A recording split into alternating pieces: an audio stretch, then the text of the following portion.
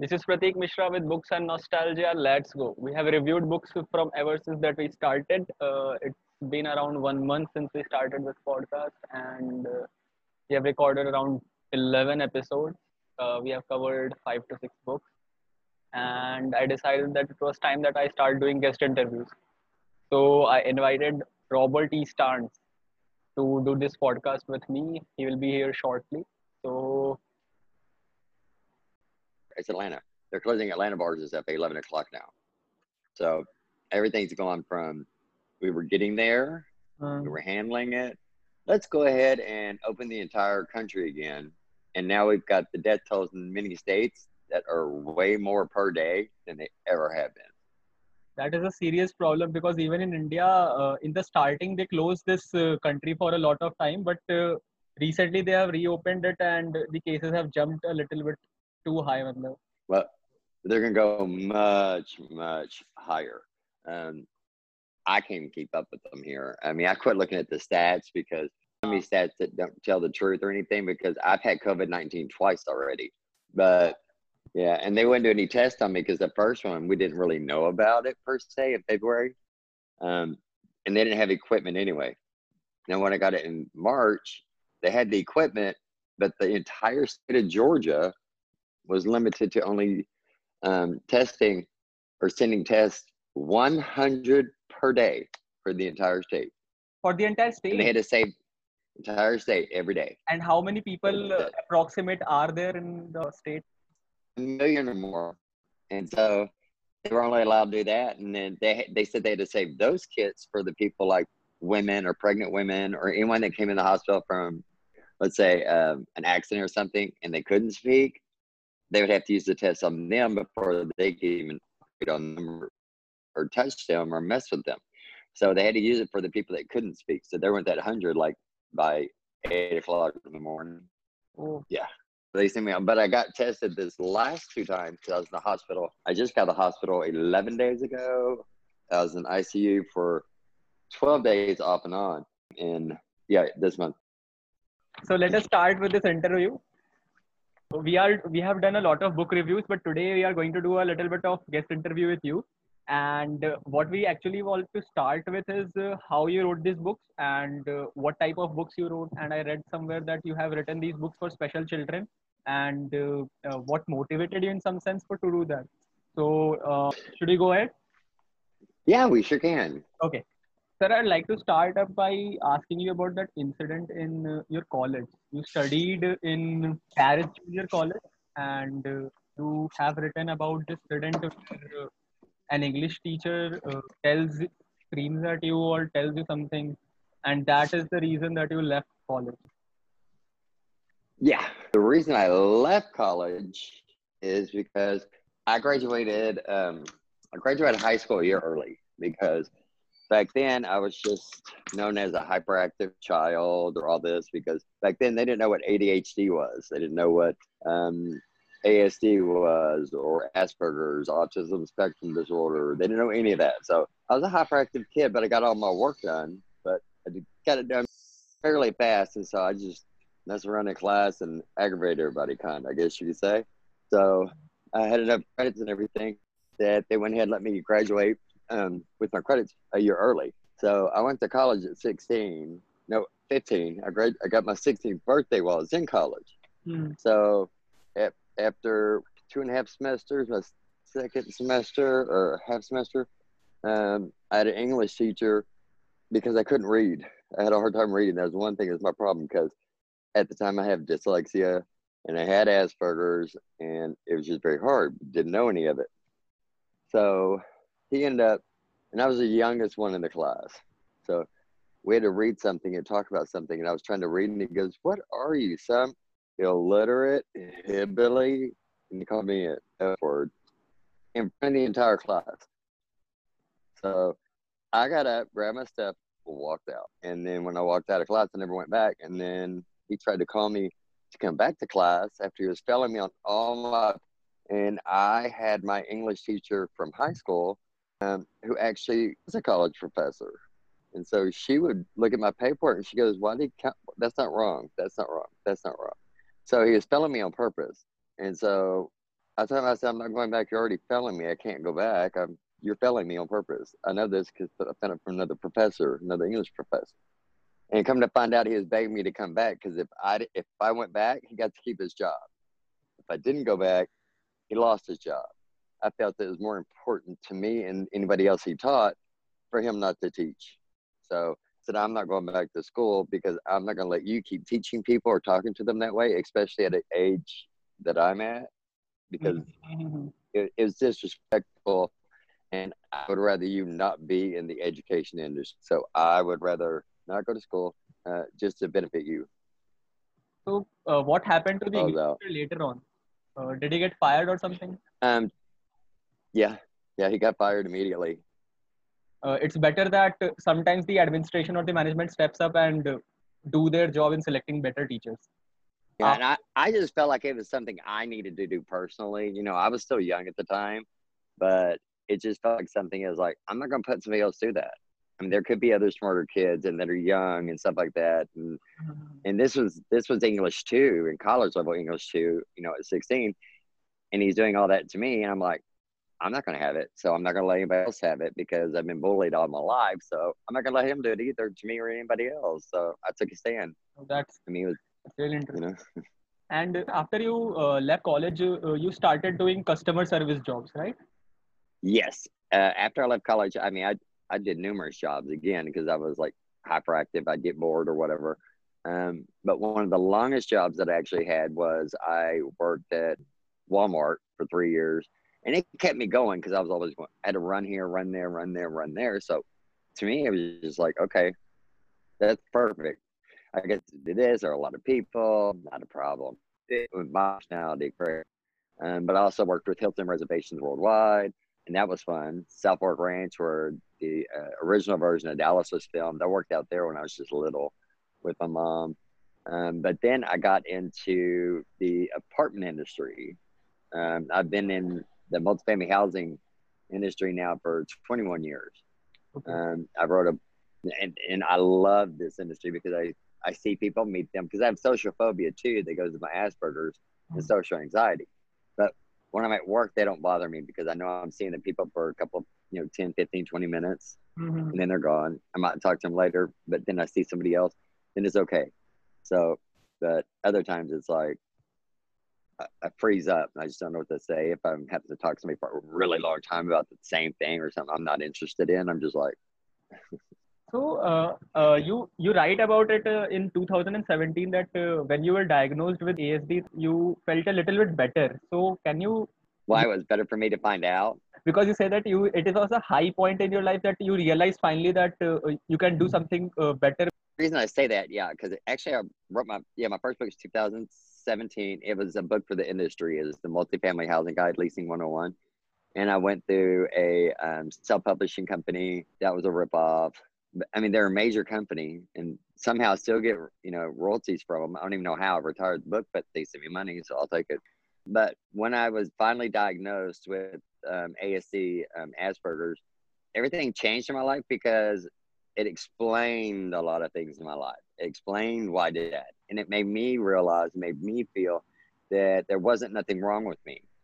And I wasn't doing these things out of maliciousness or just callousness or just anything. And it just wasn't random. It was because I didn't have the medication or I didn't have the need that I needed for it, because I've got multiple, they give me my Asperger's, I've got multiple things to go with them, like bipolar disorder, PTSD just from, 4th grade to 12th grade, OCD, social anxiety, social phobia. And then I ended up with agoraphobia.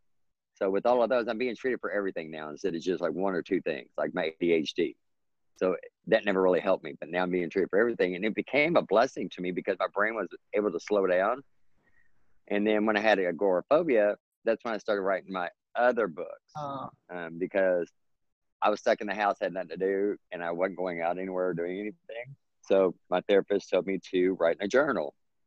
And so I didn't know anything about writing. I could barely read still, So I Googled how to write a short story. And so it said, as long as it's under 7,500 words and this is the format you use, that's a short story. Pick something, separate the scenes, So I wrote a short story. I sent it to my old boss here in Atlanta because I was in Houston at the time. And she read it, and at the end it said the end. And she goes, "Oh no, this is not the end. I want more." I'm like, "More? That's 7,500 words for somebody that can't read and hardly write or anything." She goes, "No, I want more. This is good." So book one is actually the 7,500 word short story. I had to do so much rewriting on it to get it up to a little over 40,000 words just to make it a young adult. I have no storyboard. I have no plot board. I have nothing. I write what comes to my mind at the time that I'm sitting down to write. And I used to do a chapter. I'd write a chapter per day, and then I'd type it the next day. Write it, type it, write it, type it. I didn't know what was going to happen because it's not creative if you've got a plot. To me, there's some creativeness out there. I don't really think that far ahead. I just literally sit and say, okay, what's going to happen today? That's what I write. That's how it goes. But also with my style of writing that I've done, I've written it in a way for people like me to be able to understand it easier with the dyslexia or Asperger's, because the way mine works, if I'm reading a book and it's a good big book and a really good book, but if I read like five chapters, and the sixth chapter, my brain gets so confused because like I've already read all this, so it makes me think that I've read the book. It closes it, so I never get to finish it. And so I was like, okay, I can't keep doing this. So I decided to write mine in a style that does not repeat anything. Mine starts from chapter 1, page 1. It goes all the way right now through chapter 4, and straight story, just broken up in 4 books. And I had them all published, written, typed, and published within 14 months. So I didn't want people to have to wait for them. I wanted to continue on with the story because most authors wait like a year to put out the next one, or 2 years to put out a bit of anticipation. Mine wasn't about anticipation. Mine was about helping other people, because the dyslexia part is also part of it just being one solid. The way it's written, it's not too simple. It's got words in it, good words, but it helps them. I've met several people that have read them and now they've gotten the most help they can from the dyslexia classes they were in. Like my cousin's son, he went from a 2nd grade dyslexia class, and then that summer he read book 1 because he's in book 3 and 4, and the rest of them. I used all my family in them. Easy names to remember. So he read book 1, and then he went to 3rd grade, and he went to his 3rd grade dyslexia class where they kicked him out of it and said, "You don't belong in here." And he said, "Why?" And they said, "Because you're reading at a 6th grade level." And it's all because he only read 1 book, and that was mine. And I wrote it plain and simple, like for somebody that can read well and does very well educationally or something like that. They can read it like, even my beta readers, I mean, they'll read it within like hours, and leave me great comments. But if I talk to somebody that's got dyslexia or something, it could take them a week to read it, which is still an accomplishment, because before it would take them maybe months to read other books. So they feel better. It makes them feel better about themselves. And again, that's really all it is. I mean, I've got my royalties or commission or whatever you want to call it. I've got them set so low because I want the book set so low to be sold so low so people would buy them. I could care less about money. Mine's about helping. So it's like I have a job, but I love what I do. No, that is actually really nice. I read it on your website where you have written that the feeling of reading a novel is truly enriching, and everybody should have some experience about that. And I have at college one group where these special children from Pilani, we study in Pilani. So these special children from Pilani, they come and we volunteer as teachers, and we read them special things like from English ABCDs and something like that. Some part Awesome. of so I might have to send you some. so yeah, you have written about this National Suicide Prevention Lifeline on your website. So are you associated with this organization? I'm not necessarily associated with them, but the dedication to book 1 goes to my nephew, because when he was born, nobody knew anything, but when he got older, we could tell there was something different with him. Not saying it was bad, but finally I talked my little brother into getting him diagnosed for autism. and he was diagnosed with nonverbal autism, so he didn't speak. But by the age of 2, he was able to type the alphabet on the keyboard, colors on the keyboard, still didn't speak. By the age of 3, he could speak 3 languages just by typing them out or handwriting them out. Actually, he was writing out Russian, Mandarin, and English. And these are pretty difficult languages, Russian and Mandarin. Yeah, and he learned those languages just from playing his video games because he'd beat them because he's very smart. He'd beat them and wait for the credits to come up because whatever country they were created in, 9 times out of 10, the credits were up in their language as well as the English, but it also go further and he'll have it in their language too. So he would sit there and watch those, and that's how he learned their language. Now he's up to 4 languages, and he's only 8. You still don't talk. Now he's low verbal, so he'll say stuff like "I love you," or try to hug you and stuff. So it's amazing seeing what he could do. So that was my first dedication to him. The second one goes to bully victims and anything like that, anything to do with bullying, because I'm trying to want to raise more awareness to teen suicide and teen bullying. I had a totally different dedication set up for book 2. And right before I published it, I heard about a little girl in the 4th grade in Alabama who hung herself because of being bullied at school. And she told everybody, no one believed her. And that happened. I wrote a dedication and dedicated it to her for me to know the pain that she went through to actually do that. I had a connection with the girl that I didn't even know, because when I was in the 4th grade, I was bullied.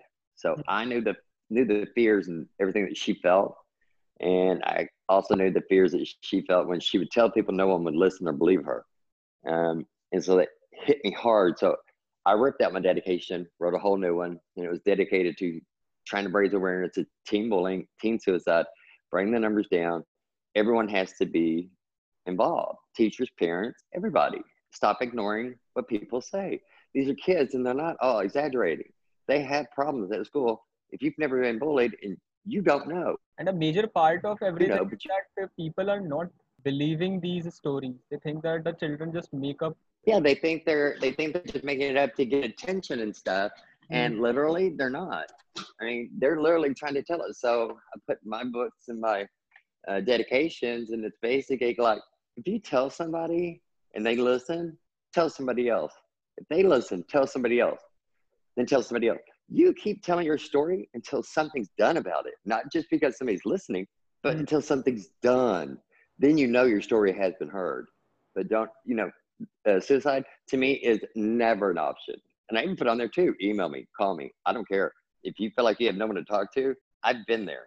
Call me. I don't care. I'll talk you through whatever you're going through, because 9 times out of 10, I can name what you're going through. I've been there.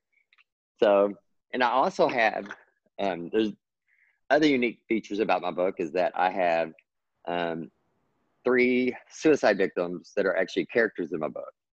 I call them forever characters. And the reason I do that is because I've gotten permission from the families, but it was right before the second book came out. And I knew this young lady, and I hadn't seen her a little bit at the place that we used to go to play pool and stuff. And so finally I saw her, and the bartender told me, did you hear about what happened? I was like, no. So she told me that she found her son had committed suicide at home like 2 weeks ago. He was in high school, he was bullied, and that happened. So I showed her my dedication to book 2 before it even came out, and she just started crying. So me and her went and sat on the patio, and we talked for a little bit. And I was like, can I use him in my book? But not just a character name. I want to use him in my book. I need you, if you don't mind, describe him to me, how his manners were, how he acted, how he was. And he will be the character in the book, not his name.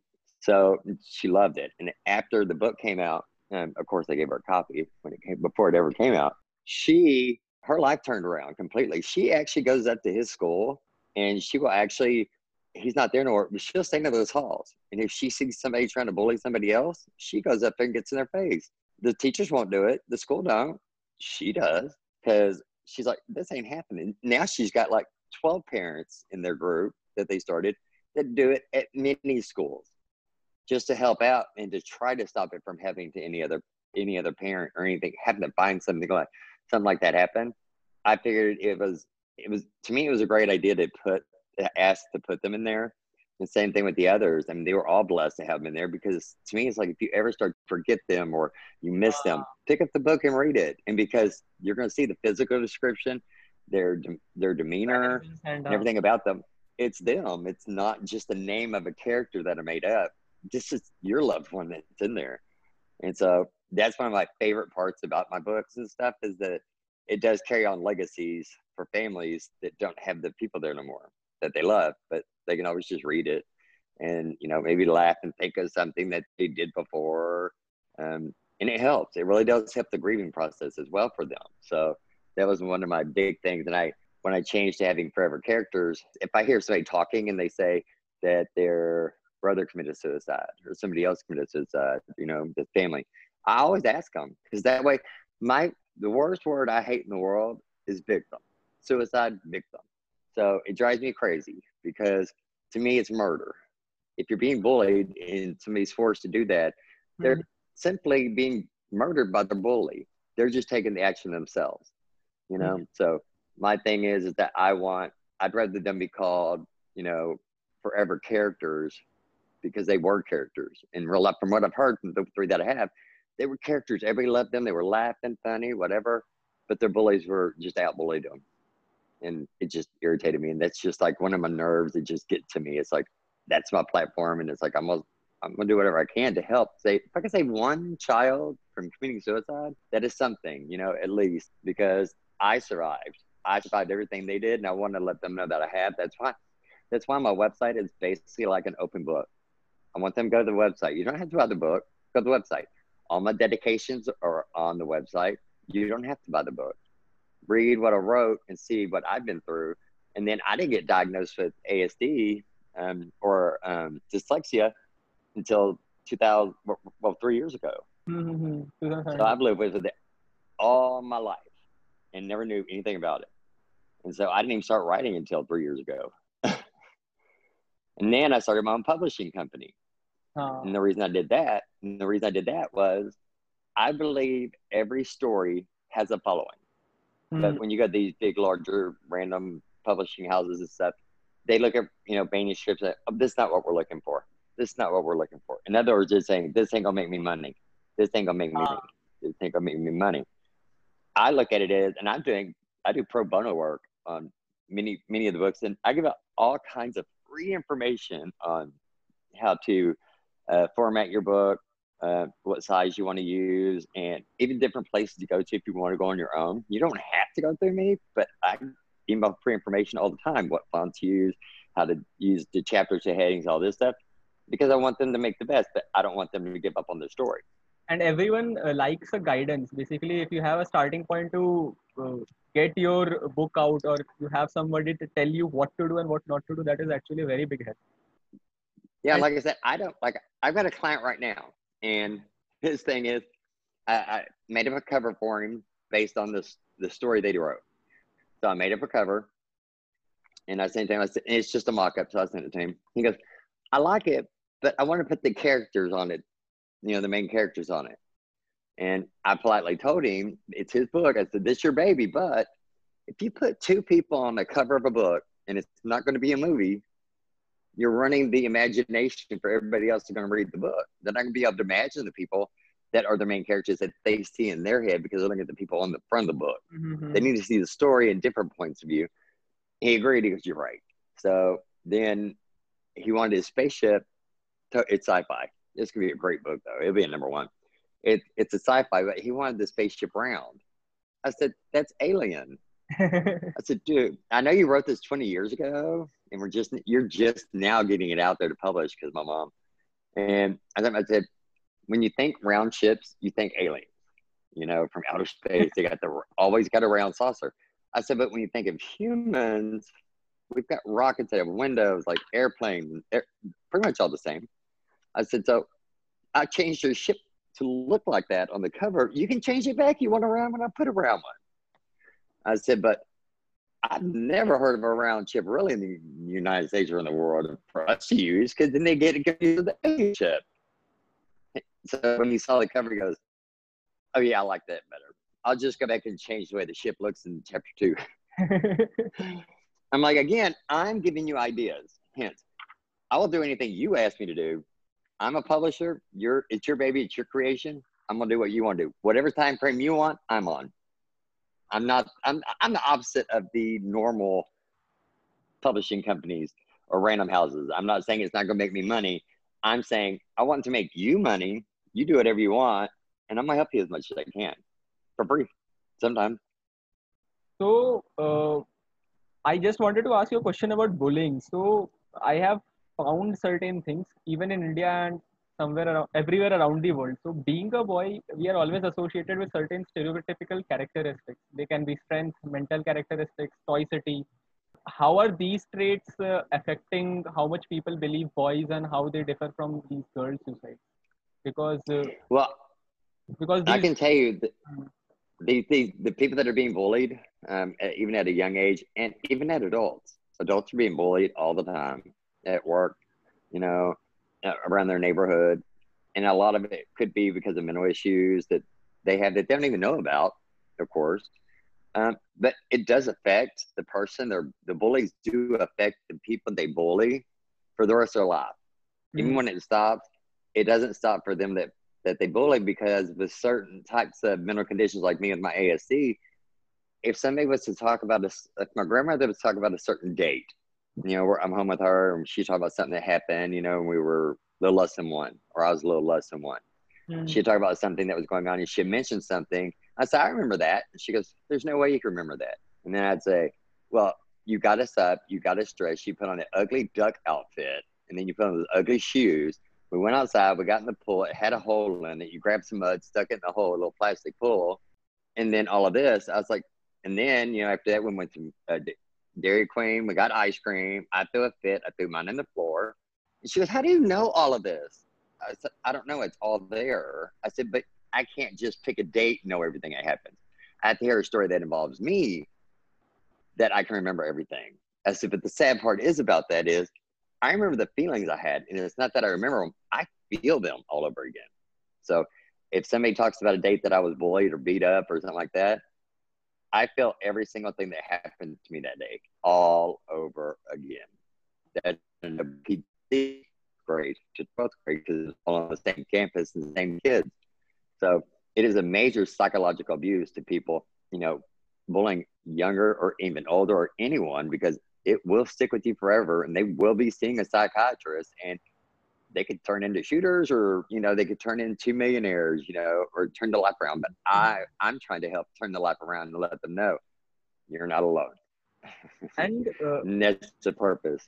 and that is one way why I wanted to talk to you about this, because when someone is being bullied and someone else is not believing them, you are basically pushing them away, and they shrink into this kind of a shell and they never come out. So I read about this behavioral therapy, something they do. So what is exactly this behavioral therapy? Are you talking about for the bully or the bullied? The bullied. The bullied. Like I said, if somebody's being bullied, and they're trying to push people away and they're continuing on, and then they do get in a shell, they'll go into depression. They'll stop talking to people. They'll start excluding themselves from people, and they'll always want to be alone, which is not normally the norm for them.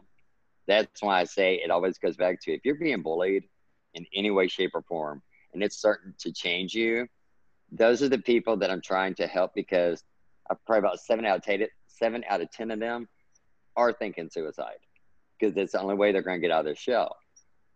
My goal is to have them just start talking about it. Talk about it in front of them. Talk about it in front of a teacher in front of them. And keep, never stop talking about it. Once you stop talking about it, you're pretending like it don't exist, and so are they, and they're going to keep doing it.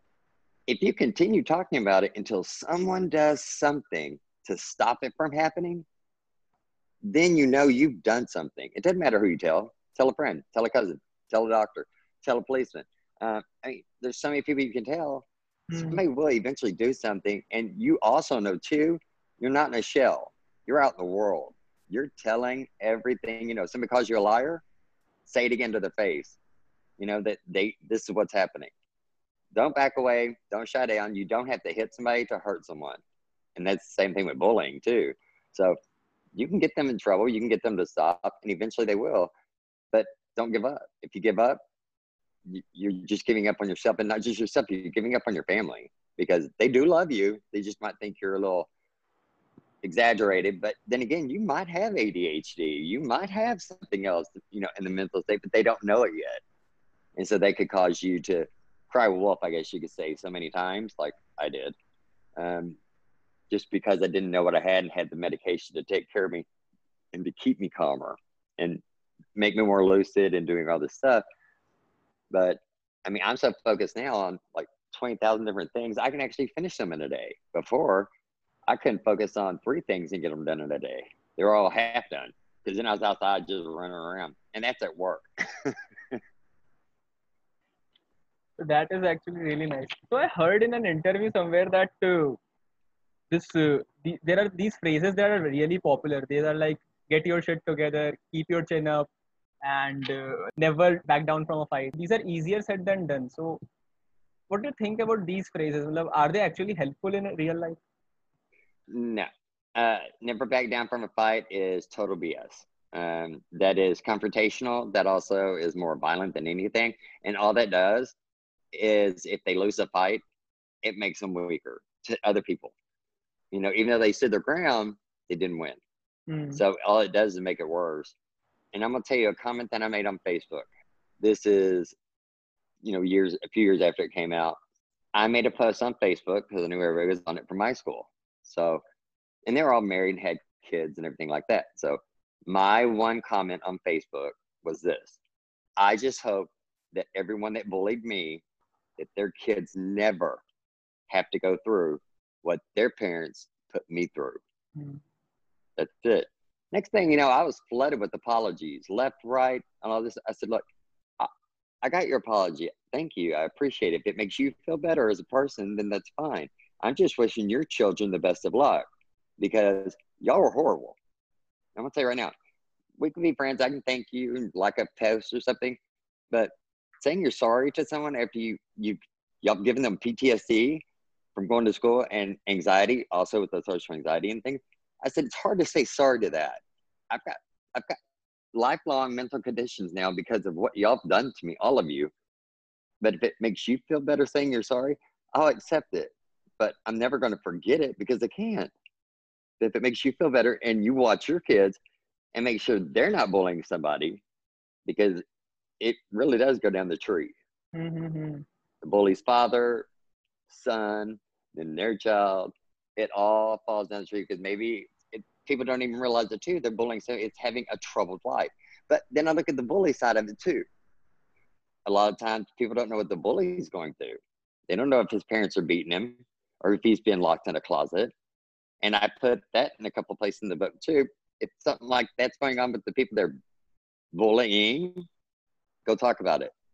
You need to talk to somebody. Keep telling that story. You need to find a way to get out of that cycle and break that cycle, because no one knows what you're going through either, just like you don't know what the people you're bullying are going through. So it really is a double-edged sword, but you're just finding weaker people to take it out on, because the person taking it out on you is bigger than you. So you've got to find out what your trigger is, and you need to work it out, because I'm not saying all bullies are bad people. I'm just saying there's underlying issues with them to cause them to want to do that, because it makes them feel better, because they feel so low somewhere else in their household or wherever they are or wherever they go or something. They feel like the loser, and they want to make somebody else feel that way. And they need to find it, and they need to talk about it and deal with it and learn from it and learn how to be the other person. And they can. I know they can. They can all be helped. And that will help with everything in school. It'll help grades go up. School testing will go up. I mean, it's just such a major part. Getting your feelings out basically helps every time, because Yeah, keeping everything in just makes you feel like you're lying to yourself and to people. So that's not worth it. yeah. I mean, I used to keep stuff in all the time. I'd never say anything. I'd just keep it in until all of a sudden, one day, it was just somebody would say something, and then I would do. I don't know if you can see the burns on my arms right there, the scars. Yeah, there's a lot of people that are what they call cutters, people that burn, people that do things, to hurt themselves. That was mine. It was a cigarette lighter. I get it hot and just burn myself. And to me, it felt like letting the air out of a balloon slowly. So if I had all that anger built up, instead of me trying to take it out on somebody else, because I knew I'd lose, I didn't want the, so I just burned myself, and then slowly I could feel the anger going out. I mean, it wouldn't hurt me. I couldn't even feel it because I was so angry. But I could feel the anger sliding out of my body, making me feel better, more comfortable. And it was just like, but that's because it also didn't have medication to control any of that. And I hear a lot of people talk about medication. Well, I don't want to medicate my kid because he's got ADHD or he's got this or got that. I mean, that's fine if you don't want to medicate. But I'm going to tell you, if I had the medication that I have now, and I've accomplished what I've accomplished in only 3 years on medication, I would love to see what I could have been and how I would have applied myself if they had it when I was in school. Because maybe I could have been better. Maybe I would have stayed in college, you know, and because I would have been able to read better and I wouldn't have been made fun of. But I don't have no regrets. I don't look back.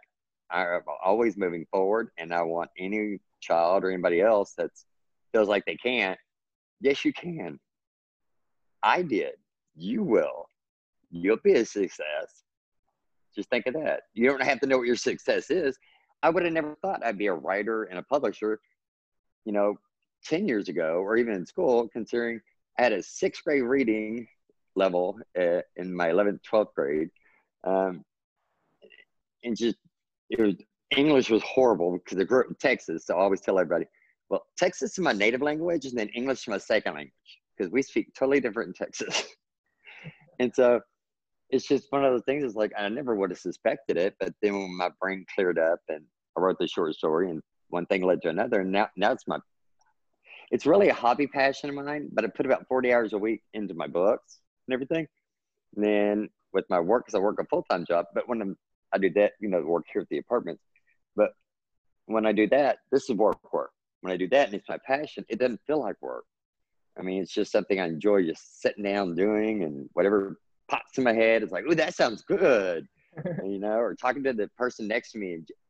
I like to go to places that are crowded. Even though I have social phobia and social anxiety, I can't write by myself in a room by myself. It ain't happening. I literally have to go somewhere that's crowded. And you said that you enjoy listening to 2 artists. I don't remember the names actually. Kelly Clarkson and Steve Grand. I love Kelly Literally- Clarkson ever since American Idol, and I think she's done such amazing things. And there's so many of her albums and songs that connect to people, not just me, but like me, but you know, with her song "Piece by Piece" about her dad. I mean, there's so many people have been in single family homes. Touch Me, her song did, and there's so many others about love songs that she sings in her sober song, and even when she went around to do My December. I mean, she's got songs that touch, but her voice makes it touch even harder or closer to you. That's why I enjoy her so much. And then Steve Grand, he's a little bit newer in the singing world, but he's not too popularly known, except for in really one community, and that's the LGBTQ, because he is a gay country singer. Okay. But his songs, he's an amazing singer. Voice is amazing. But he just doesn't sing about a man and a woman. He sings about a man and a man, but still in love and doing stuff. But he didn't get played on the mainstream because he's playing about man and man. But I can name about 4 or 5 different gay singers that can sing about a man or a woman opposite. They're all over the air because they're following their producers mainstream, or their whoever. This is what you're going to sing. You know, he didn't do that. He didn't sell out. He got his mark on YouTube, singing what he wanted, and became a huge following. And his music is the same thing as an LGBT person. It's like he's singing things that we never could talk about, and he's singing it on the radio. And being true to yourself and doing something that you love is better than faking it out, because then people will understand that you are not actually what you claim to be. So yes, 100%, because you can feel the love, and you can feel the compassion, and you can feel everything they do. Like pretty much all singers, really. You can feel everything that they do. If they love that song and they're excited about it, they're going to talk about it for months before it comes out. Now, like Kelly Clarkson, she talked about her newest one, Dare You, I think it's Dare. She's been talking about it for a while because it's sung in 6 different languages. And she's saying about it because she has passion about it. And it's like, that I want to hear the song. Just let it out, you know, 'cause I want to know what this hype is about. I love all the versions and I can't even understand the other 5, but they're beautiful. All different languages, beautiful. And you can hear it in the way they sing it. That's the passion I want people to get back into books. That's another reason why I wrote my books that way. It's because it's not just young adult historical fiction books. There are 6 historical facts in every single book, but they're not all ancient historical. Some of them are just historical facts, like the Cloud Gate in Chicago. You know, the cloud bean. It's that big metal thing everybody stands for and it looks like a, you know, bean. A lot of people think it was made with just 1 sheet of steel, you know, because there's no seams anywhere in it. I think it was made with the 1188 sheets of steel, but they polished it, did everything they could. And it was an artist that designed it and built it and put it up there. You cannot find a seam. There's literally, it's been seamless. And it was 1180 sheets of steel that did it. I mean, those are the pieces I like to talk about in mine because they don't talk about those things in school. So mine give a little bit more aspect, and people are like, oh, and then trains, watches, the elevator, you know, with P.T. Barnum that worked the circus also had something to do with the elevator. Nobody knows that, most of them. I said, but I wrote them this way too because for adults, I'm an adult. There are a lot of adults that don't like to read because of what happened when they were younger. So they just steer clear to reading what they didn't have to for work or whatever. I wrote them this way because if they can finish, well, the 5th one I'm still typing, I'm trying to get it out quickly. But if they can get through my set of books or my series, then it will prep them to go to the other books. There's so many amazing artists out there. There's John Grisham. There's Stephanie Collins, J.K. Rowling. There's so many people out there, and I believe that they're missing out on some amazing storylines and some amazing stories and just a peaceful break now and again. I want them to also get back in or get into a habit or actually learning what reading was supposed to be about, not what it's about when you were younger and you got made fun of. You're at home now. You might have family, you might not. Sit by yourself. Read through mine as quickly as you can if you want to, but then try to venture out and find something else with one of the bigger authors or something like that and enjoy what they have. I mean, there's so much out there. I'm passionate about books because it's underrated. People aren't reading anymore. You know, they're playing their games, all this stuff, and it's like your kids are not getting too educated, except for my nephew because he just wants to read the credits and learn a new language. So, but it's just the retention time is dropping. There are games, there are videos, there is TikTok. So retention time, you spend only 15 seconds or 10 seconds on a particular piece and then move forward, scroll, and that is just an endorphin rush. There is nothing better about that. So yeah, there's not.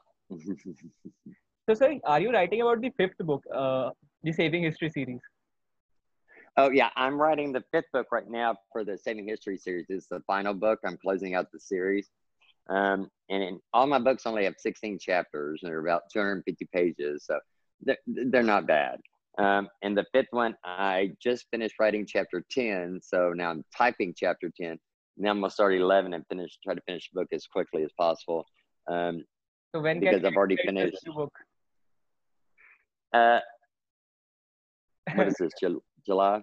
I'm hoping to have it done by the end of August. Now, I've also got my first book, Timekeeper. I've got it coming out on audio. It's my first audio book. So I got it coming out on audio, hopefully by the end of next month too. So I might have 5 and my audio of the first book coming out at the same time frame. And then I'm also venturing off into other languages as well. I'm looking for beta readers, you know, everywhere I go, and I hear somebody speaking Spanish. I said, "Do you speak Spanish?" Because I've got my Spanish version here, and I need a beta reader for free. I'm cheap. Or I've got French. I got my French version right here for free. I just want you to read it and tell me if it makes sense. That's all I care about. You don't have to correct it or edit it. Read it. If it don't make sense, throw it back at me. I don't care. But I'm because literally I don't want to just be an English thing for me to get to these people that need help. I want it to be a worldwide thing to help these people in every country to notice bullying and help them as well. And that you have succeeded in everything. Matlab, I believe that children today are so much stuck up on their childhood that they believe that that is their personality and that they cannot change it and alter it. The fact that you did change it, you became, you went from customer service and you started doing real estate business. And that is actually so inspiring. I read about it on your LinkedIn, and you moved it to business manager position. I am currently at your business manager position. So I believe that Yeah. that is such a good thing, because getting stuck up on your past is not a good way to deal with anything. You have to just move forward, and I found that you have struggled with these things and you have kept moving forward, and I believe that that is one of the best thing I've read about. So Thank you. Thank you. I appreciate that. so I have been following you on Instagram, and that's how I actually met you. So Yay. that is one thing. So yeah, I think that I've taken up enough of your time, so I'll just wrap it up quickly. So Okay. I'll just ask you 5 questions, rapid fire round. Okay. So, Okay. so what are your hobbies? Name 3 of them. 3 of my hobbies, I have to say, actually, like I said, first of all, writing started out as my hobby. It's my passion, but is after work thing, so that don't count. So I love snow skiing. I've been one time in my life, and I fell in love with it. Okay, so that's kind of weird, but it's true. Um, Hobbies. Oh my God, name it 3. Oh, also, I love messing in the like trees and stuff, like trimming them to make them look better. I have no gardening experience, but I had a tree outside my office that looked horrible. I didn't have any saws or anything, so I grabbed a pair of scissors, went out there and started trimming the tree until it looked like I wanted it. And then I showed the landscapers. And then just walking around and cleaning my car. Cleaning my car is a huge, like, I don't know if it's an OCD thing or considered a hobby, but it's like, it's always got to be clean. I don't like anything in it. I mean, I'm not an Uber driver, but I still want it clean. So if anything happens, they say, "Oh my God, he died in a clean, cute car." Okay. Not more cute, but clean. Yeah. The next question. Okay, ready? So, what Uh, are 3 songs that would be on your playlist if I were to go right now? oh, if you were to go right now, my playlist is so super good. It's called a short list with about 42 songs on it. So you're going to hear quite a few of Kelly Clarkson, which is I Dare You, or Sober. You're going to hear Steve Grand. He's got Discipline, Disciple. He's also got Look Away with Eli Leb. And then I've also got Silence, The Sound of Silence, but it's by Pentatonics and not the originals, the Garfunkel one. Pentatonics, and I also have Pentatonics Let It Go.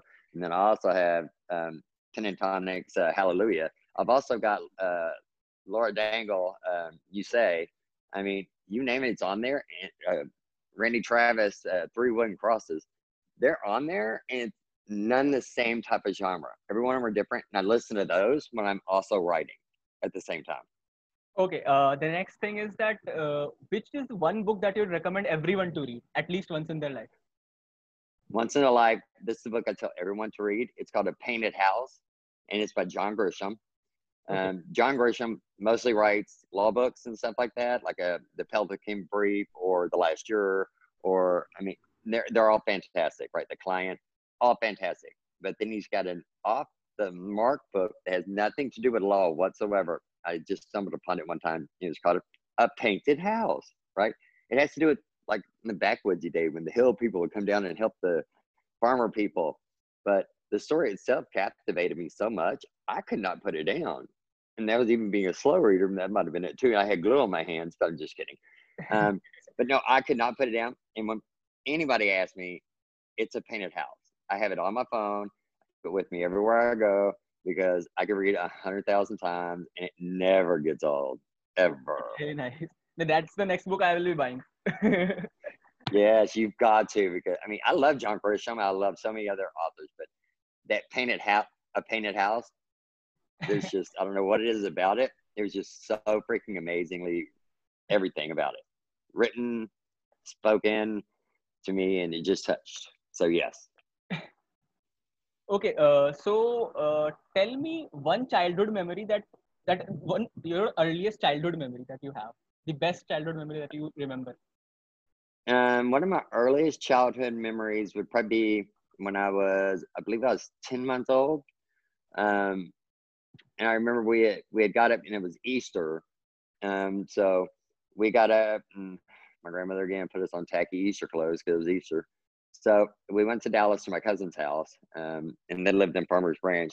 So we all had to go up there because we were doing the Easter egg hunt. And I just started walking. I was kind of short and fat. But everybody kept stealing all the eggs out of my basket because I was so short and fat. I had my basket full, look down, it'd be empty. And everybody be just sneaking off with all my eggs. So I was mad. So I started just swinging my basket around. But that's one of my earliest and funniest, I think, childhood memories is because, I mean, how dare you sell them eggs? I worked hard to get those. And y'all just going to walk by and take them like you're at a grocery store at a clearance sale. So Okay, yeah, that was my earliest. coming to the last question. So, which is one festival that you'd never miss? Never, ever. One festival. One what? Festival. Any festival. Festival. One festival.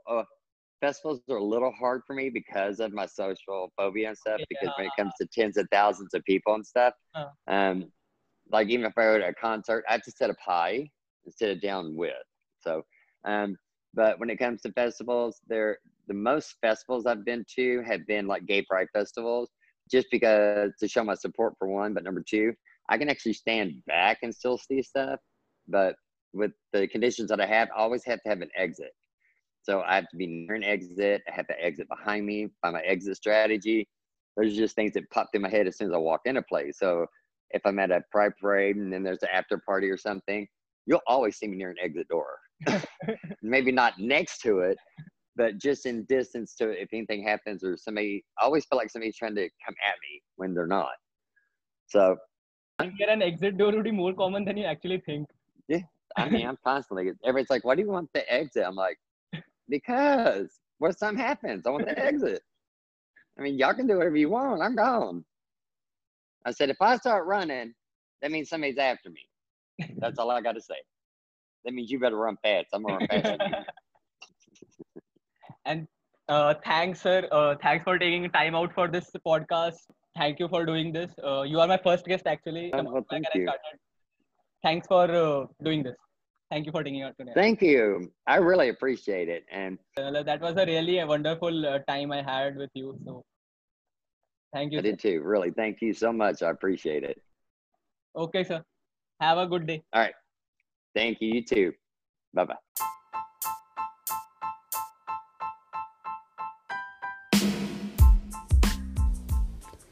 To listen to such embarrassing stories and other reviews, stay tuned in. Do share with me your stories and any book you may want me to review. Thanks for listening.